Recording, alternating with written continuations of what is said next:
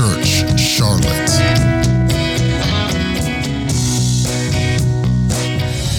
Praise the Lord. Somebody lift your voice in the house.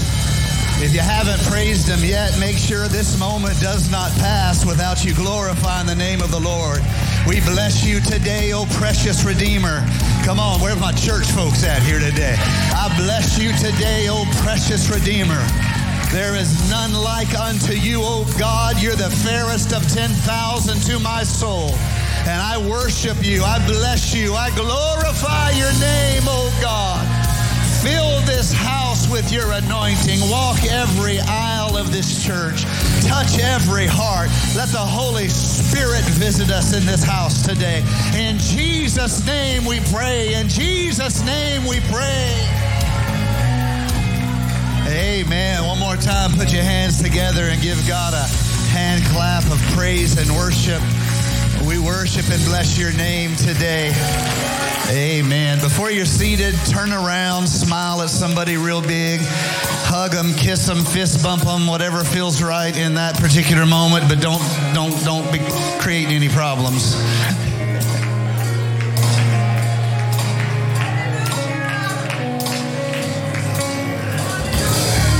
Praise God. Praise God. Praise God. There's none like you, Almighty Redeemer. You are righteous and powerful. Hallelujah.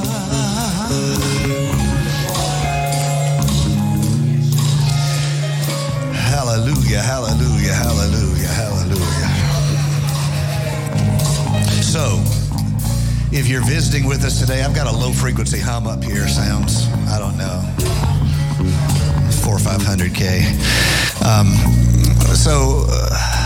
If you're visiting with us today, I just want to say I am not the individual who normally would greet you. Normally one of our lovely ladies in the church come, they'd be like, praise the Lord, everybody, how you doing? We love you. Obviously that's not me. So anyway, I'm like, you ever like try to do something and then realize that the key pieces of it somehow were lost in the process? So I came this morning, and I always have a bunch of stuff to bring on Sunday, and I left without either of my two iPads. Neither of them. And so I use them so regularly that I don't even have my computer connected to the print system in the offices where I can print out notes. I know what you're thinking, bad life choice. I do not disagree. You're not wrong. And I spent the time normally when I would greet people and whatnot trying to get Dropbox downloaded on my daughter's iPad, and it did not work. It's too slow. I have too much saved, and it won't download, and it doesn't know which file I need. And so I thought about, I held her pink iPad, and I said, Lord, what would you have me to say? And the Lord spoke to me and said, princesses need Jesus too.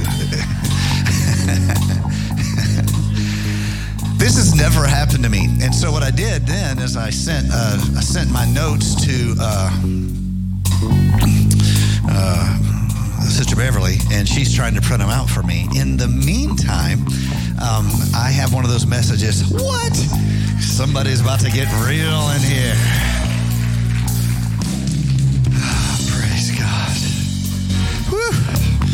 All right, so we're going to continue with the services, and stand up one more time. Again, apologies if you're visiting with us. This has never happened before. Take a moment, turn around, greet somebody and say, we need to pray for the pastor. He's struggling, obviously.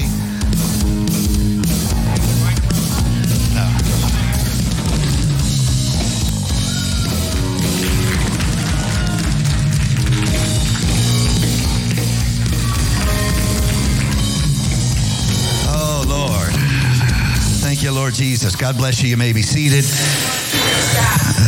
Thank you to my team. A perfect example of how my team makes me look good. And I have the best team in the world, and they make me look good, and I'm so thankful for that.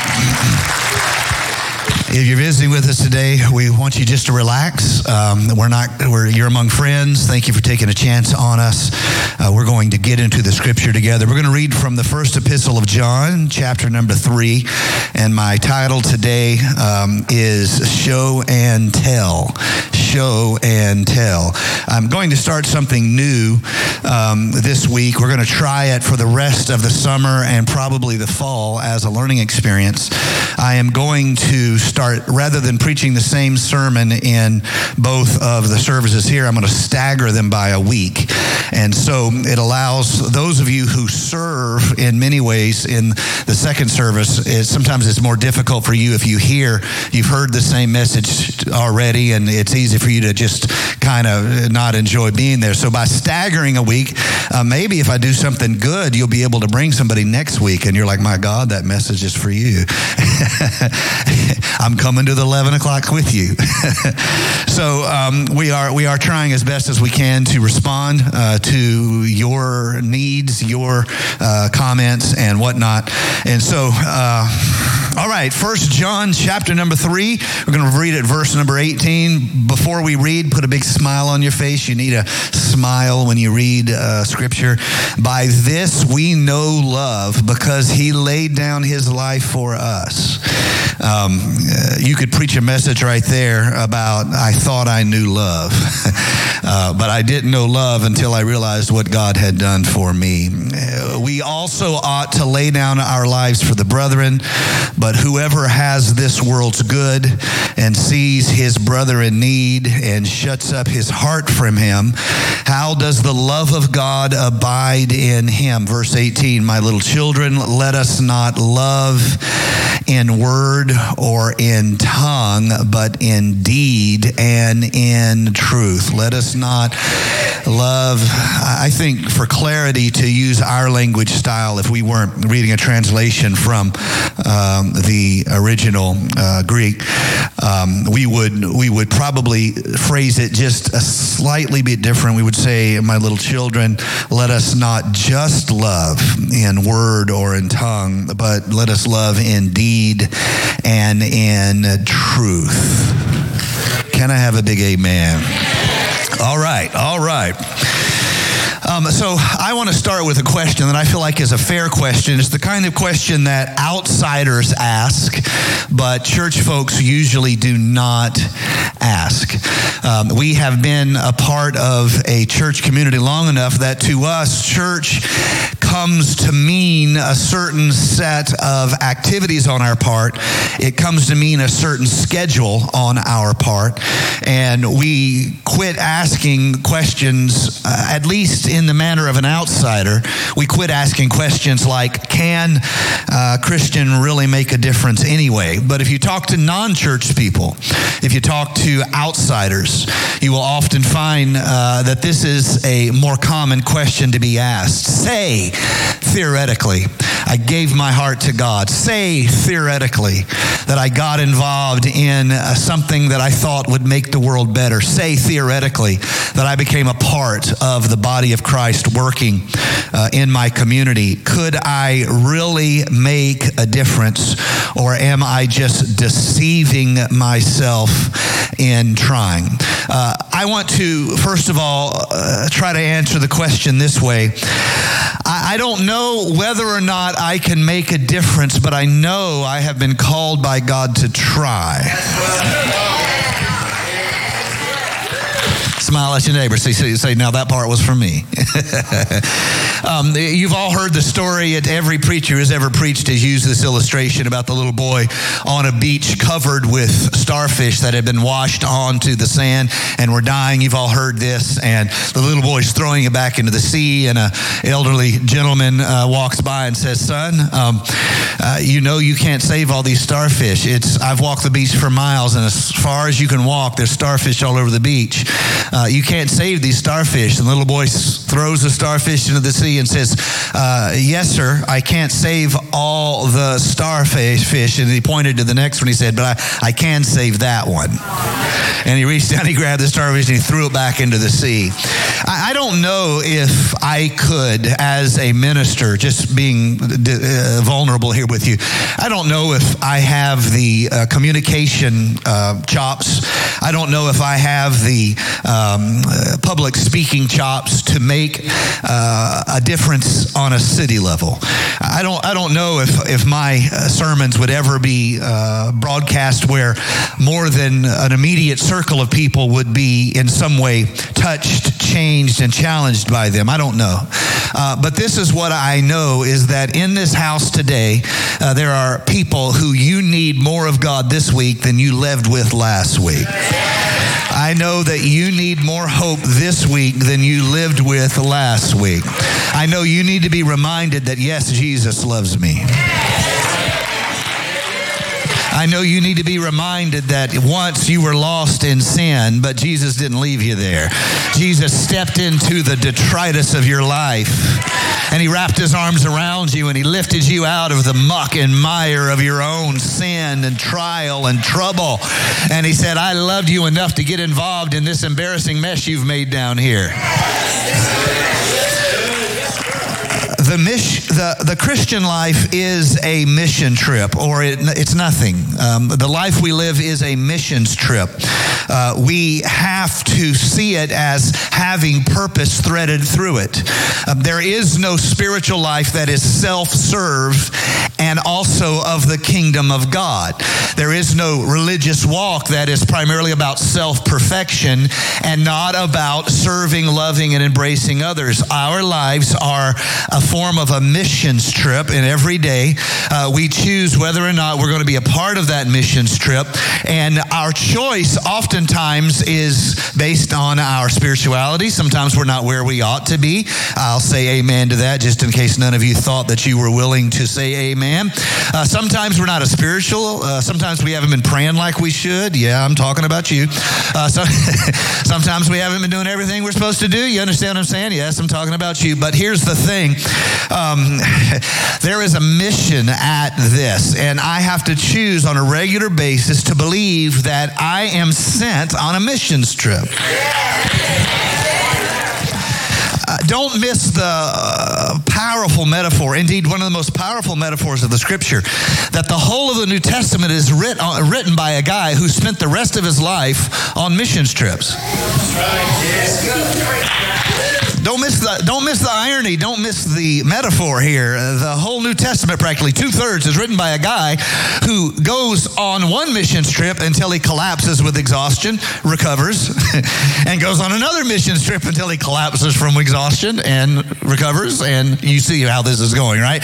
Goes on another missions trip, and our life is a mission trip. He has called us. Let me read John 20 and verse number 21. Jesus said to them again, peace to you. As the Father has sent me, I also send you. As the Father has sent me, I also send you. What is our response to this realization? Well, let me tell you what my response has been at times. Oh, Lord, I don't deserve it. Oh, Lord, I don't know enough. Does anybody else understand what I'm saying here? Oh, Lord, I make mistakes. Well, there's a line could start right here, you know. Oh, Lord, I make a mess of things that is embarrassing later. Okay. Have you read the Bible? I mean, any of it? So what is the right response to this? The Father has sent me. Remember, in the New Testament, Father, Son, Holy Spirit are teaching insights to the Godhead, teaching insights to God with us, God in us, God through us. As the Father has sent me, so I send you. What is your response? There's only one right response, and it's not, I'm unworthy. We knew that. Thank you for nothing. It's not, I'm not qualified. Okay, join the line. It is this: here I am, Lord, send. Say it with me, somebody. Here I am, Lord, send. Here I am, Lord. Okay, so the next mistake is to want it, but not put it on our daily schedule. To desire it, but leave it so aspirational that maybe someday something will be done, but in the meantime, where are y'all going to eat lunch? That's one mistake we make. Another mistake we make is to try to believe that it all depends on us, and therefore, say, for example, as a pastor, Sunday has come and gone. I'm driving home, and it wasn't as good as I wanted, so I beat myself up, tell myself I'm a failure. I'm never going to do anything. I beat myself down, and I just want you to know for the record, I've never ever done that, and so that's the response. That it's all on you, and that's another way of doing nothing. Right. That's another way of doing nothing. To think that it is all on you. It is another way to find yourself in spiritual paralysis. Somebody say spiritual paralysis. So let's be real practical here today. And so with the hope that you can immediately apply this to your life in some spiritual, some powerful way.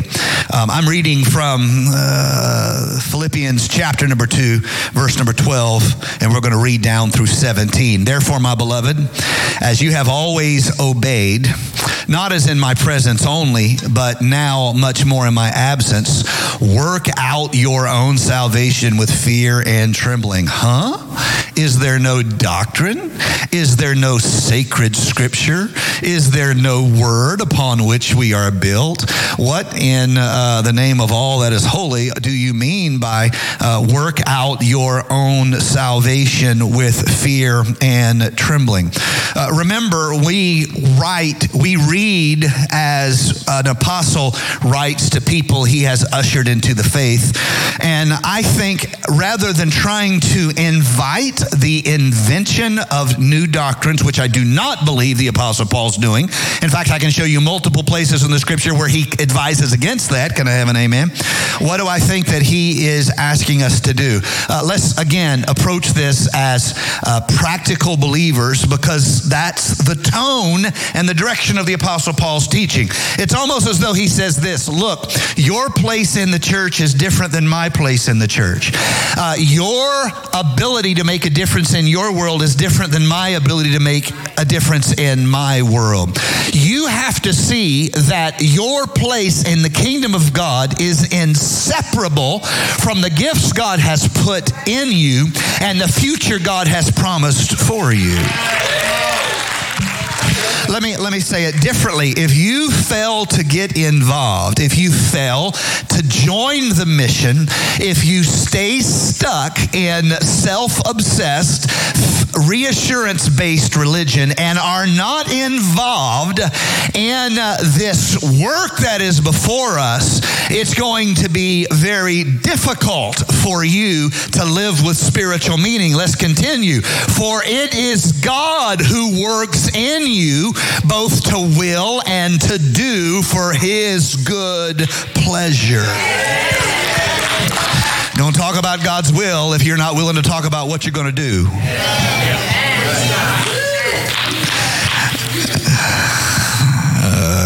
Let's move along. The Apostle Paul is not going to give them a formula of what to do. Notice this. If you miss everything else I say, Apostle Paul is talking about some serious things here, yes? He's talking about how your work is related to your salvation. He's not talking about earning salvation. Read anything else he's written, or continue reading in the book of Philippians. He's not talking about inventing a new religion. Read almost anything the Apostle Paul's written. What is he talking about? He's talking about your missional life within the kingdom of God. Let me say it differently. He's inviting you to live as though you desire to make a difference for the kingdom of God. That's how he's inviting you to live. He's inviting you to live as though you can make a difference. I feel like I'm fighting some of your own arguments to yourself, not in a bad way, but just in a manner of humanity. So I want you to say this with me. Are you ready? Repeat after me. I can make a difference in the kingdom of God. I don't like that resistance that's in some of your hesitant speech. I want to say it again. I can make a difference in the kingdom of God. I need you to believe that. I need you to believe that. I need you to believe that. I need you to believe that. The future of God's work in this city depends on you believing that. Your future influence of the kingdom of God depends on you believing that I can make a difference. Oh, but Pastor, what about this? Okay, we'll deal with that. But I can make a difference in the kingdom of God. Oh, I'm still wrestling with some of you, all right? I want you to say it with me. Say, I am not a spiritual accident. I want to say it again. I want you to say it louder. I am not a spiritual accident. Somebody say, I was chosen for a purpose. Now, I wish you'd help me praise God all across this house.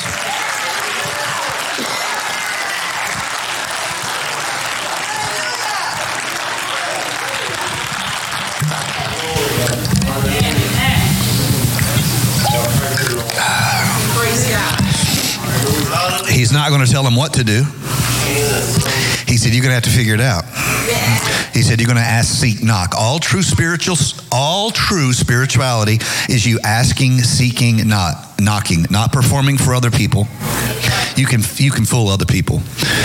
It's you asking, seeking, knocking. So let me ask you this question. How are we doing asking, seeking, knocking?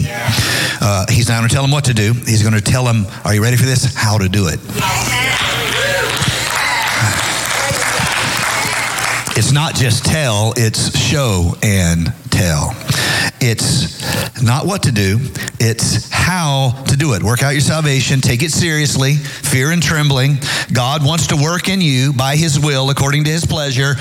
And now, since he's not going to give them a formula on how to make a difference, he's going to tell them, or what to do, I should say, for clarity. He's not going to tell them what to do. Wake up every morning at 6:30 for early morning prayer. Hallelujah. Then after early morning prayer, go fix your wife breakfast. Hallelujah. Bless her holy name. Then at the way to work, listen to Pastor Nate's most recent sermon that you already heard twice on Sunday. Bless the Lord and all the holy angels. And let's see what he's not giving them a formula, but he's going to tell them how to do the work when they find their gifts. Do all things without complaining and disputing. I'm not telling you what to do, I'm telling you how to do it.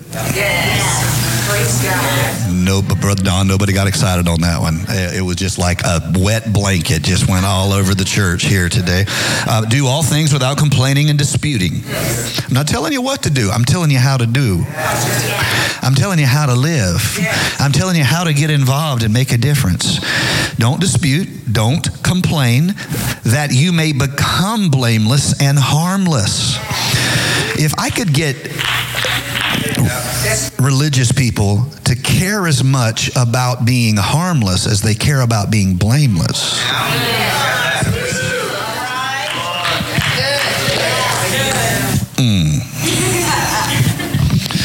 Children of God without fault in the midst of a crooked and perverse generation, among whom you shine as lights in the world, holding fast to the word of life. Wait a minute, I thought we were talking about work out your own salvation. Understand the practical teaching of a pastoral heart. Holding fast to the word of life, so that I may rejoice in the day of Christ, that I have not run in vain or labored in vain. This is one of the most powerful pastoral scriptures in all the Word of God. And let me say it like this: I can't win unless you win. That's a pastoral heart right there. That's not a heart who's running out everybody they don't like in the church. That's not a pastor heart who loves certain groups more than other groups. That's someone saying, I can't be blessed if you're not blessed. I recently started a website called Faith for Flourishing. I did it because I don't have anything to do, and I figured another project was just what the doctor ordered for me. So I did it, and I told my pastoral staff that I was going to blow them up. I wanted them to write, and I would help them. I would edit. I'd do whatever I could. I want them to write. I want them to send me articles. And some of you guys have seen what we're doing online and trying to push this out there. It comes down to this. I can't flourish alone and say I have a pastoral heart. I can't celebrate blessing alone and say I have a pastoral heart. God so organized the church, even with the idea of tithe and offering, which I'm not preaching about today. I probably should sometime, but I'm not today. Notice the structure. The leaders of God's people cannot profit unless it is through the profit of the people. It's structured where I can't profit unless you are blessed first. My blessing comes after your blessing. God, I pray you'd open the windows of heaven among your people. I don't pray blessing upon them that would be a trial to them. If they're shallow in their Christianity, if they're still struggling with a generous heart, I don't want a trial placed upon them because of that, Lord Jesus. But that said, I want you to bless them abundantly. It doesn't have to be financial. It doesn't have to be career. It can be blessing them in their children. It can be blessing them in their marriage. It can be blessing them in their health. It can be blessing them with amazing friendships. Friendships make us rich, and friendships are worth investing in, and they're worth fighting for. Bless your people, I pray, in Jesus' name. Amen. The Apostle Paul's not telling us what to do. He said you're going to have to figure that out, but he's telling us how to do it. Don't complain. If you will not be fractious, don't dispute, don't complain.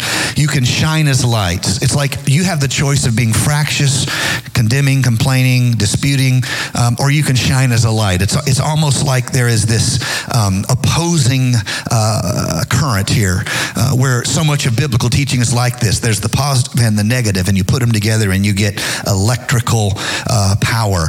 I want to rejoice in your blessing, and I want to rejoice in the day of Christ, that my work has not been in vain. And if you're not blessed, it's going to all feel like nothing to me. Verse 17.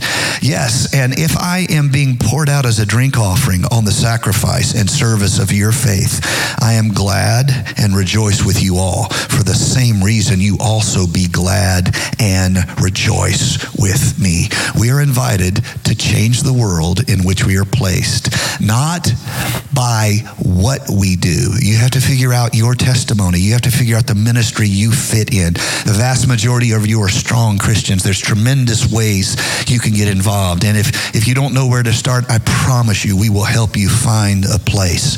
You need to get involved and find your what. Some of you are not, you don't want to be, well, let me say it this way. You may feel more like an introvert, you see. That may be something you struggle with. But we have a dynamic prayer ministry at our church. There's not many churches that host early morning prayer most days of the week.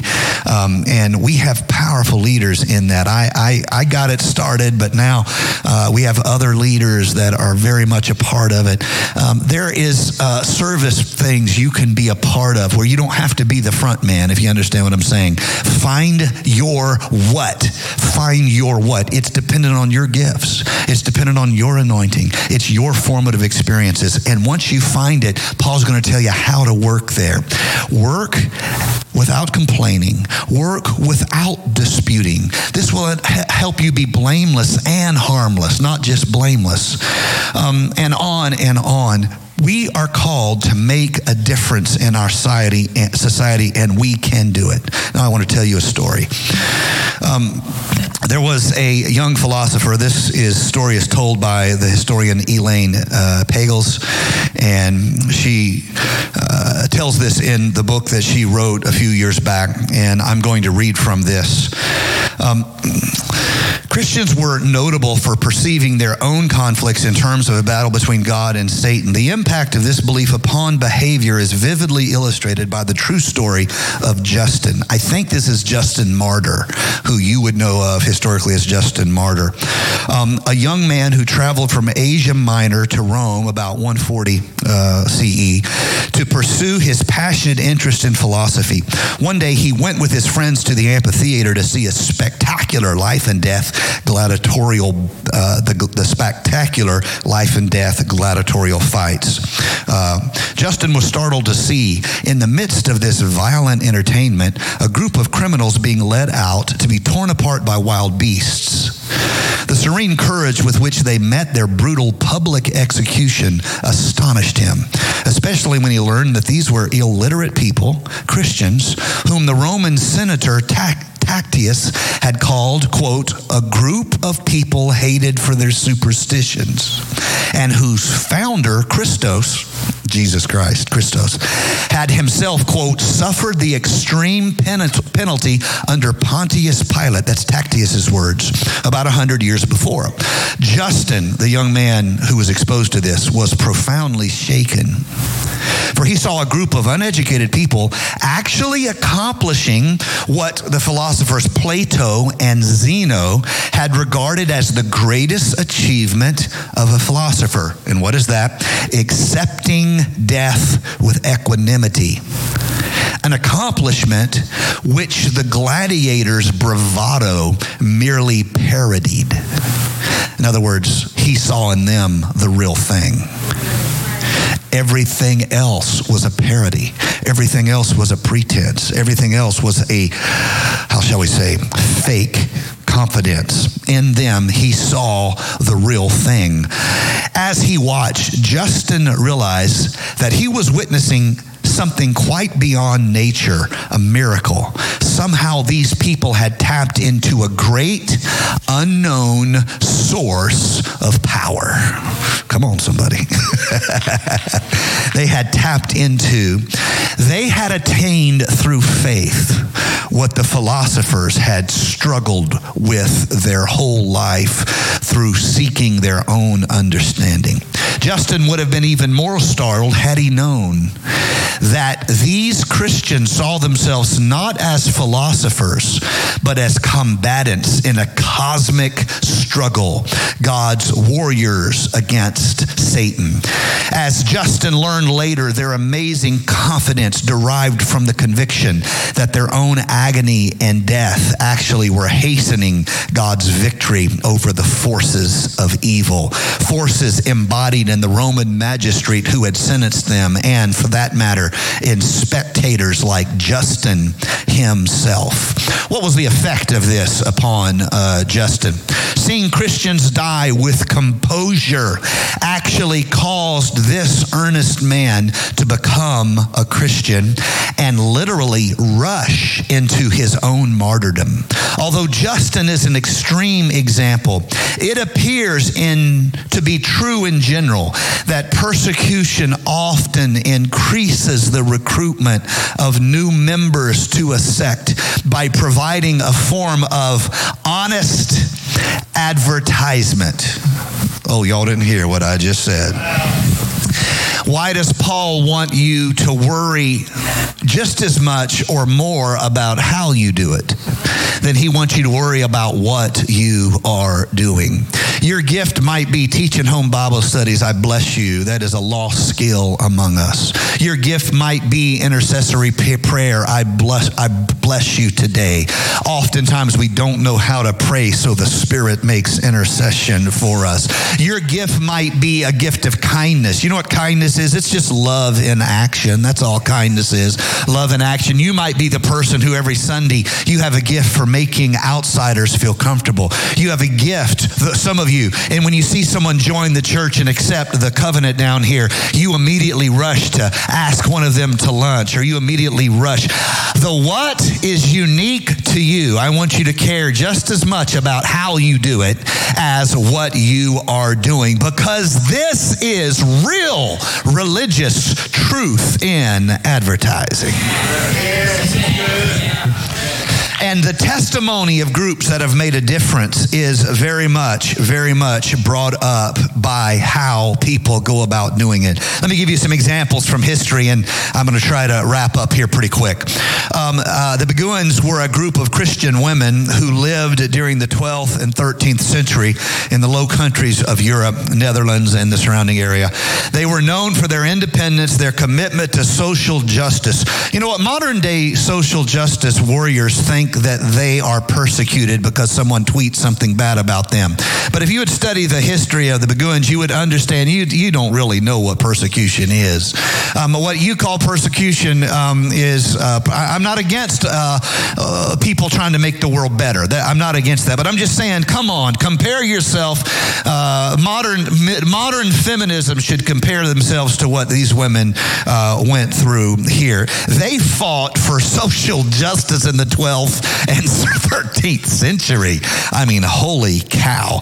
In order to survive, they had to build their own communities, and they decided, because they had been isolated, that they would put their faith in action. And they decided, if nothing else, we will help the poor and we will help the sick. They were known for their religious insights. They were known for their culture of worship and prayer. They wrote many hymns, many poems, and interestingly, they came to be accepted, but they fought for women's rights way back before it was even possible. And in time, although they could not, in a modern sense, change the world, the manner of their testimony brought them influence and fame until a day came when society had changed enough where there was more of their ideas that would be able to be accepted. In the same manner, imagine 17th century Christianity. What do you know about the 17th century? Well, you know Europe has been in a nonstop state of war. We're just at the end of the 100 years war between Spain and France, or England and France. We're just at the end of the war between Spain and England. There's been nothing but chaos, and we've seen papal armies. We've seen everything done in the name of God.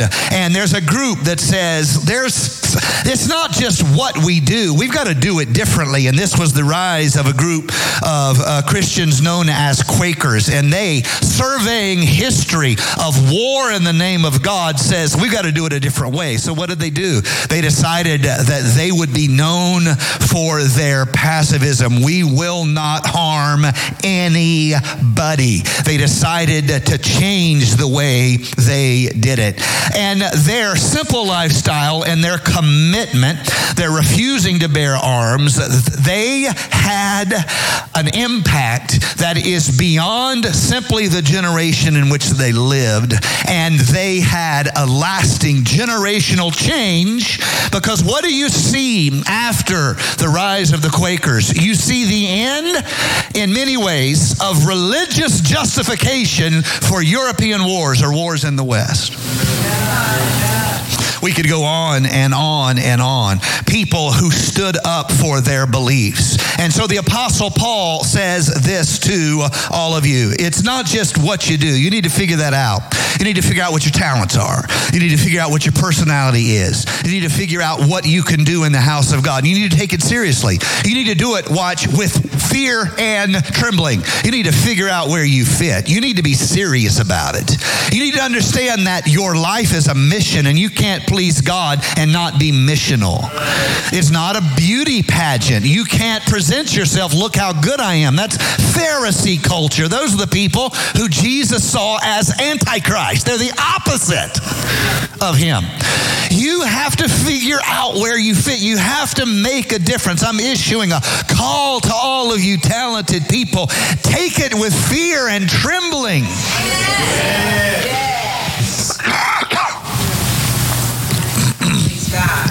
Fear and trembling. Take it with fear and trembling.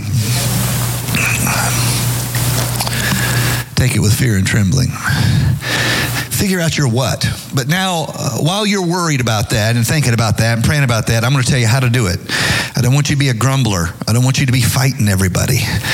And so do everything without grumbling and arguing. John writes, 1 John 4:16, God is love, and all who live in love live in God, and God lives in them. As we live in God, our love grows more perfect. And if you begin to do that, if you begin to care about how you do it, your life gets a testimony that does not simply condemn, but also inspires. The world is full of religious people who everything they do is a condemnation of the world in which they're placed. We don't need more of those. However, if we manage how we do what we are doing, it is a change in perception. Paul says, having already asked them to do this without grumbling and disputing, he says, so that you may become blameless and pure, children of God without fault in a warped and crooked generation. Then, somebody say then you will shine among them like stars in the sky. There's lots of people who are not shining like a star. Let me read Romans 12:2. I'm going to read from the Message translation. Don't become so well adjusted to your culture that you fit into it without even thinking. Instead, fix your attention on God. You will be changed from the inside out. Readily recognize what he wants from you and quickly respond to it. Unlike the culture around you, always dragging you down to its level of immaturity, God brings the best out of you, develops well-formed maturity within you. Figure out what you're going to do for God, and then care how you do it. Don't do it in pride. Don't do it in seeking vainglory. Don't do it by needing to argue with other people why what they're doing is wrong. Without grumbling, without disputing. No one appreciates me. Okay. Do you appreciate other people? Anyway, moving right along. The result of this is we begin to spiritually stand out. That makes us have a star-like guidance. Remember, stars are how they navigate. Stars, and when they use in the Mediterranean basin, when a communicator talks about stars, they all live, their lives are dependent upon the navigation across the Mediterranean. They don't have enough wheat in Rome to live. Where does the wheat come from? Egypt. They grow it by the delta of the Nile.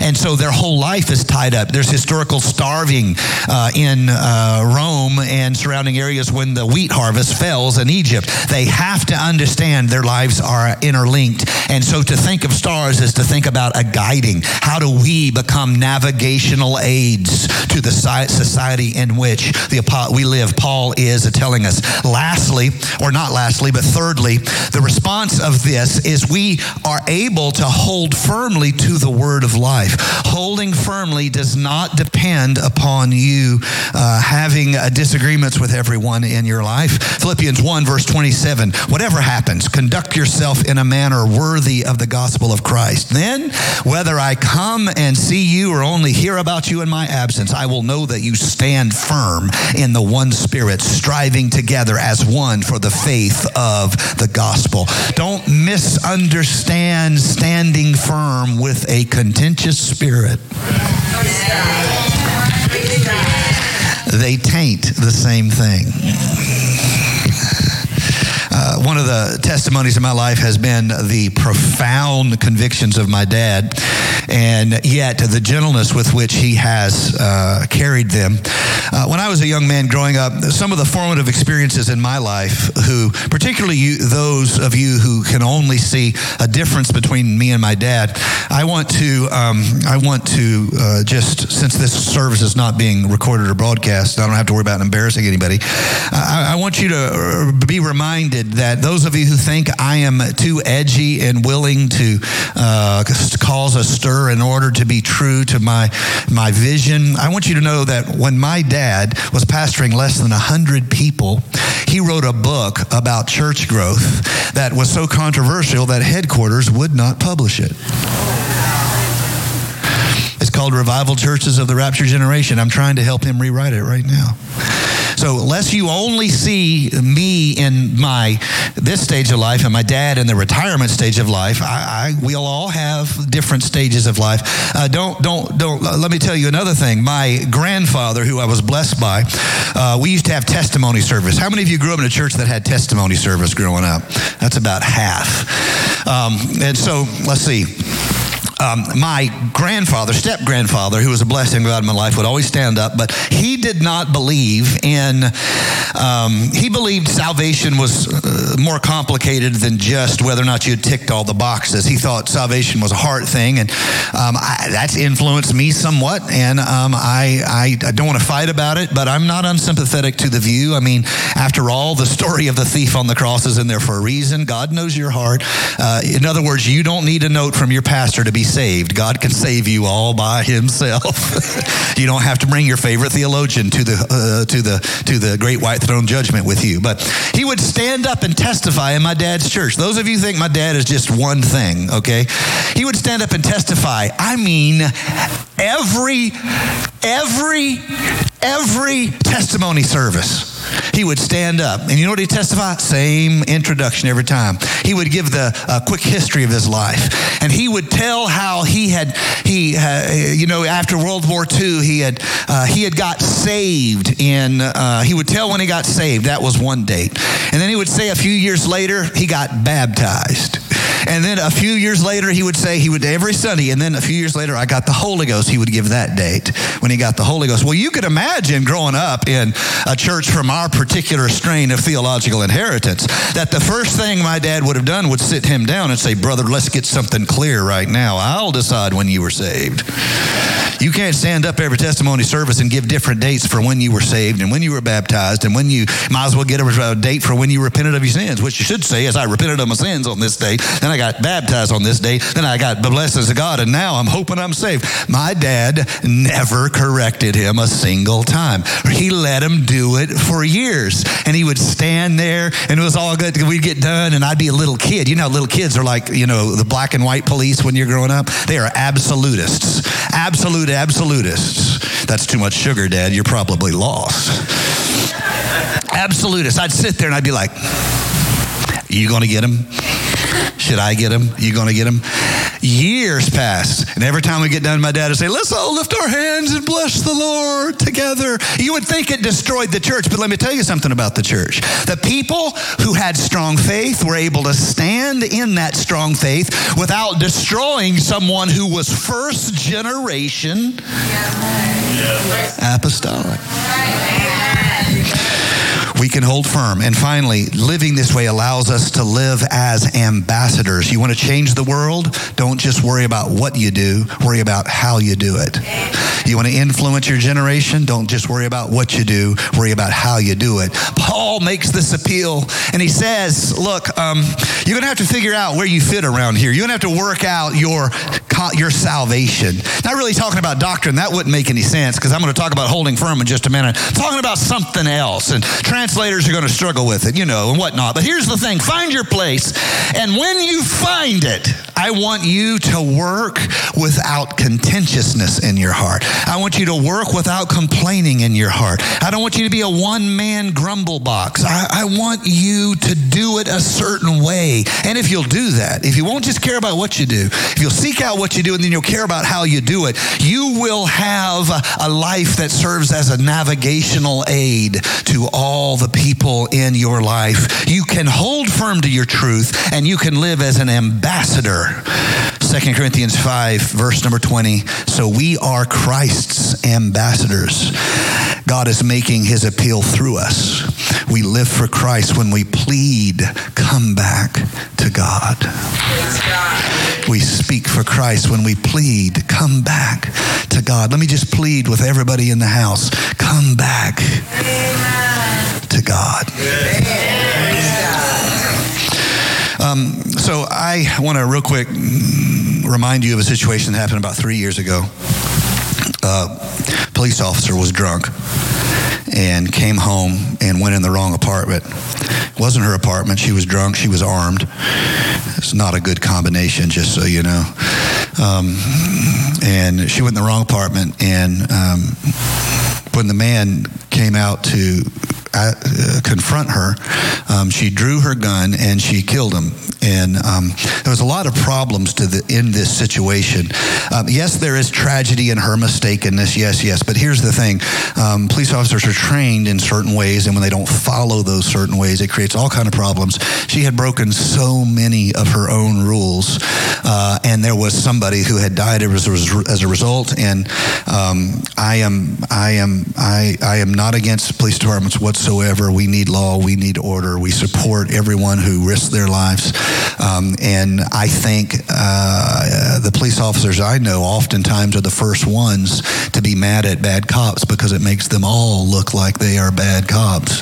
And a lot of them are great people who risk their life on a regular basis. So this isn't about that, but she broke a lot of rules. She came into a place and then she killed the man rather than just in some way warn him or back out. It was needless.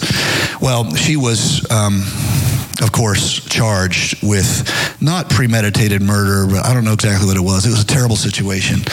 Anyway, the point is, she killed this man, and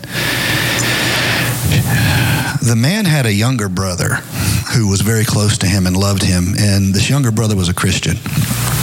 And this younger brother spoke at the sentencing trial of this police officer. And I don't know how many of you have seen this, but I'm going to show it to you right now. Here, this is worth seeing. For myself, I forgive you. And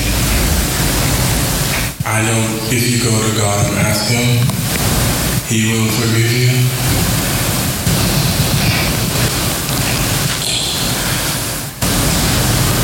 And I don't think anyone could say, again, I'm speaking for myself, not even bad for my family, but I love you just like anyone else.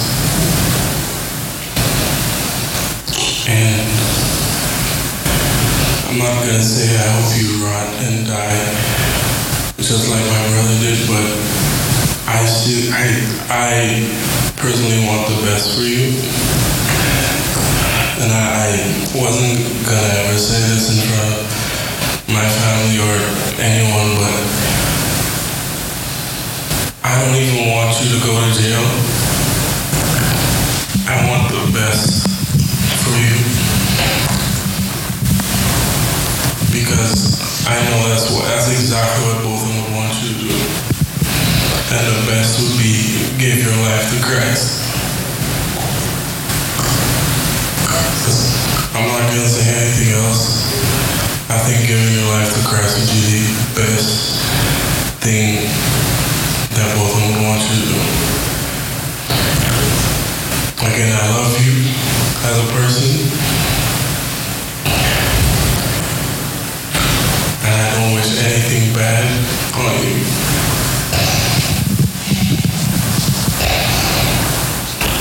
I don't know if this is possible, but can I give her a hug, please? Please? Yes.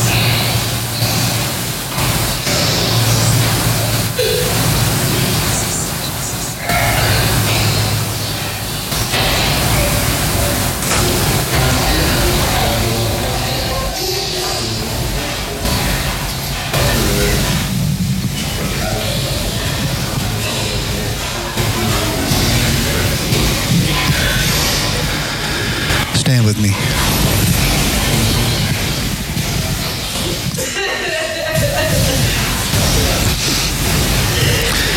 Now, let me just say this. You guys, we can fight all we want to over doctrine. We can condemn every church we don't like. We can sneer at other believers. Or we can change the world. I'm not as good a Christian as he is. Does that make sense? I'm not as good a Christian as he is. The Apostle Paul makes this appeal to us. You have to find what you can do for God. You're gifted. You're talented. You have to find what you can do for God.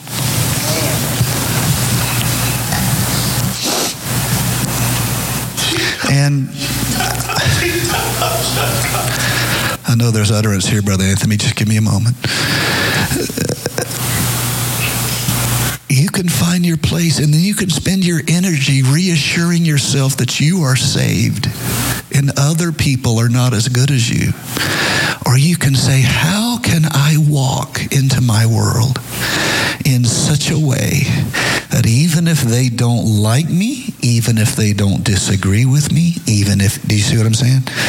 They cannot deny this truth, that the Holy Ghost has changed my heart. The Holy Ghost has changed my life. I'm convicted in my spirit, and I'd like to invite every one of you who will to step out of the chair you're in right now. I'd like you to come stand as close as you can across this front. I'd like you to lift your hands. I'd like you to pray this prayer. Lord, help me to carry this calling. Help me to carry this gospel. Help me to carry this promise in such a way. Oh, my Lord Jesus. Help me to find what I can do, God, and then help me to do it the right way. Help me to find the difference I can make, and then help me to live that difference out. Help me to find the mission, oh God. In Jesus' name we pray. In Jesus' name we pray. In Jesus' name we pray. In Jesus' name we pray.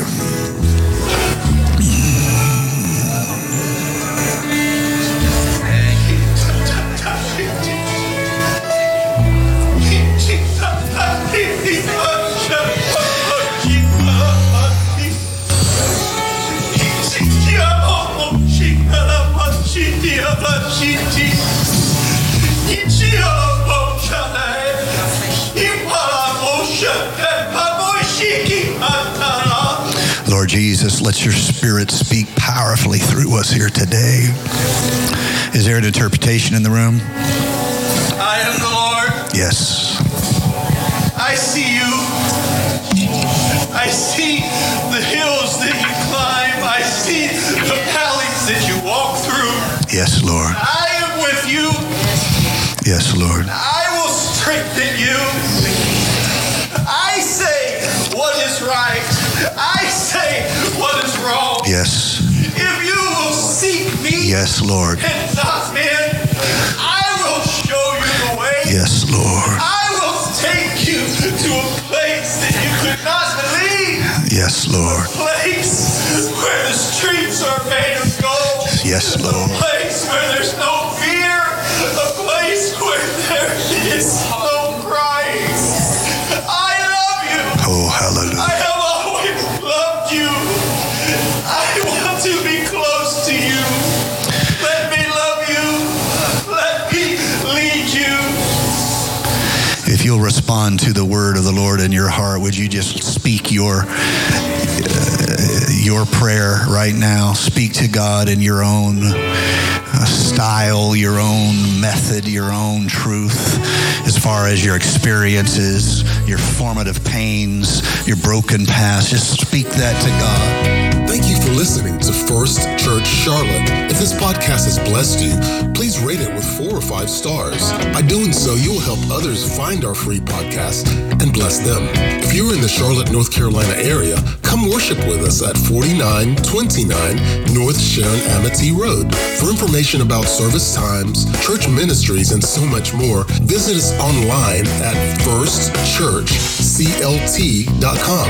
If you would like to help support our efforts, please text GIVE to 704-445-5353. We pray God's richest blessings to you. Come, worship with us.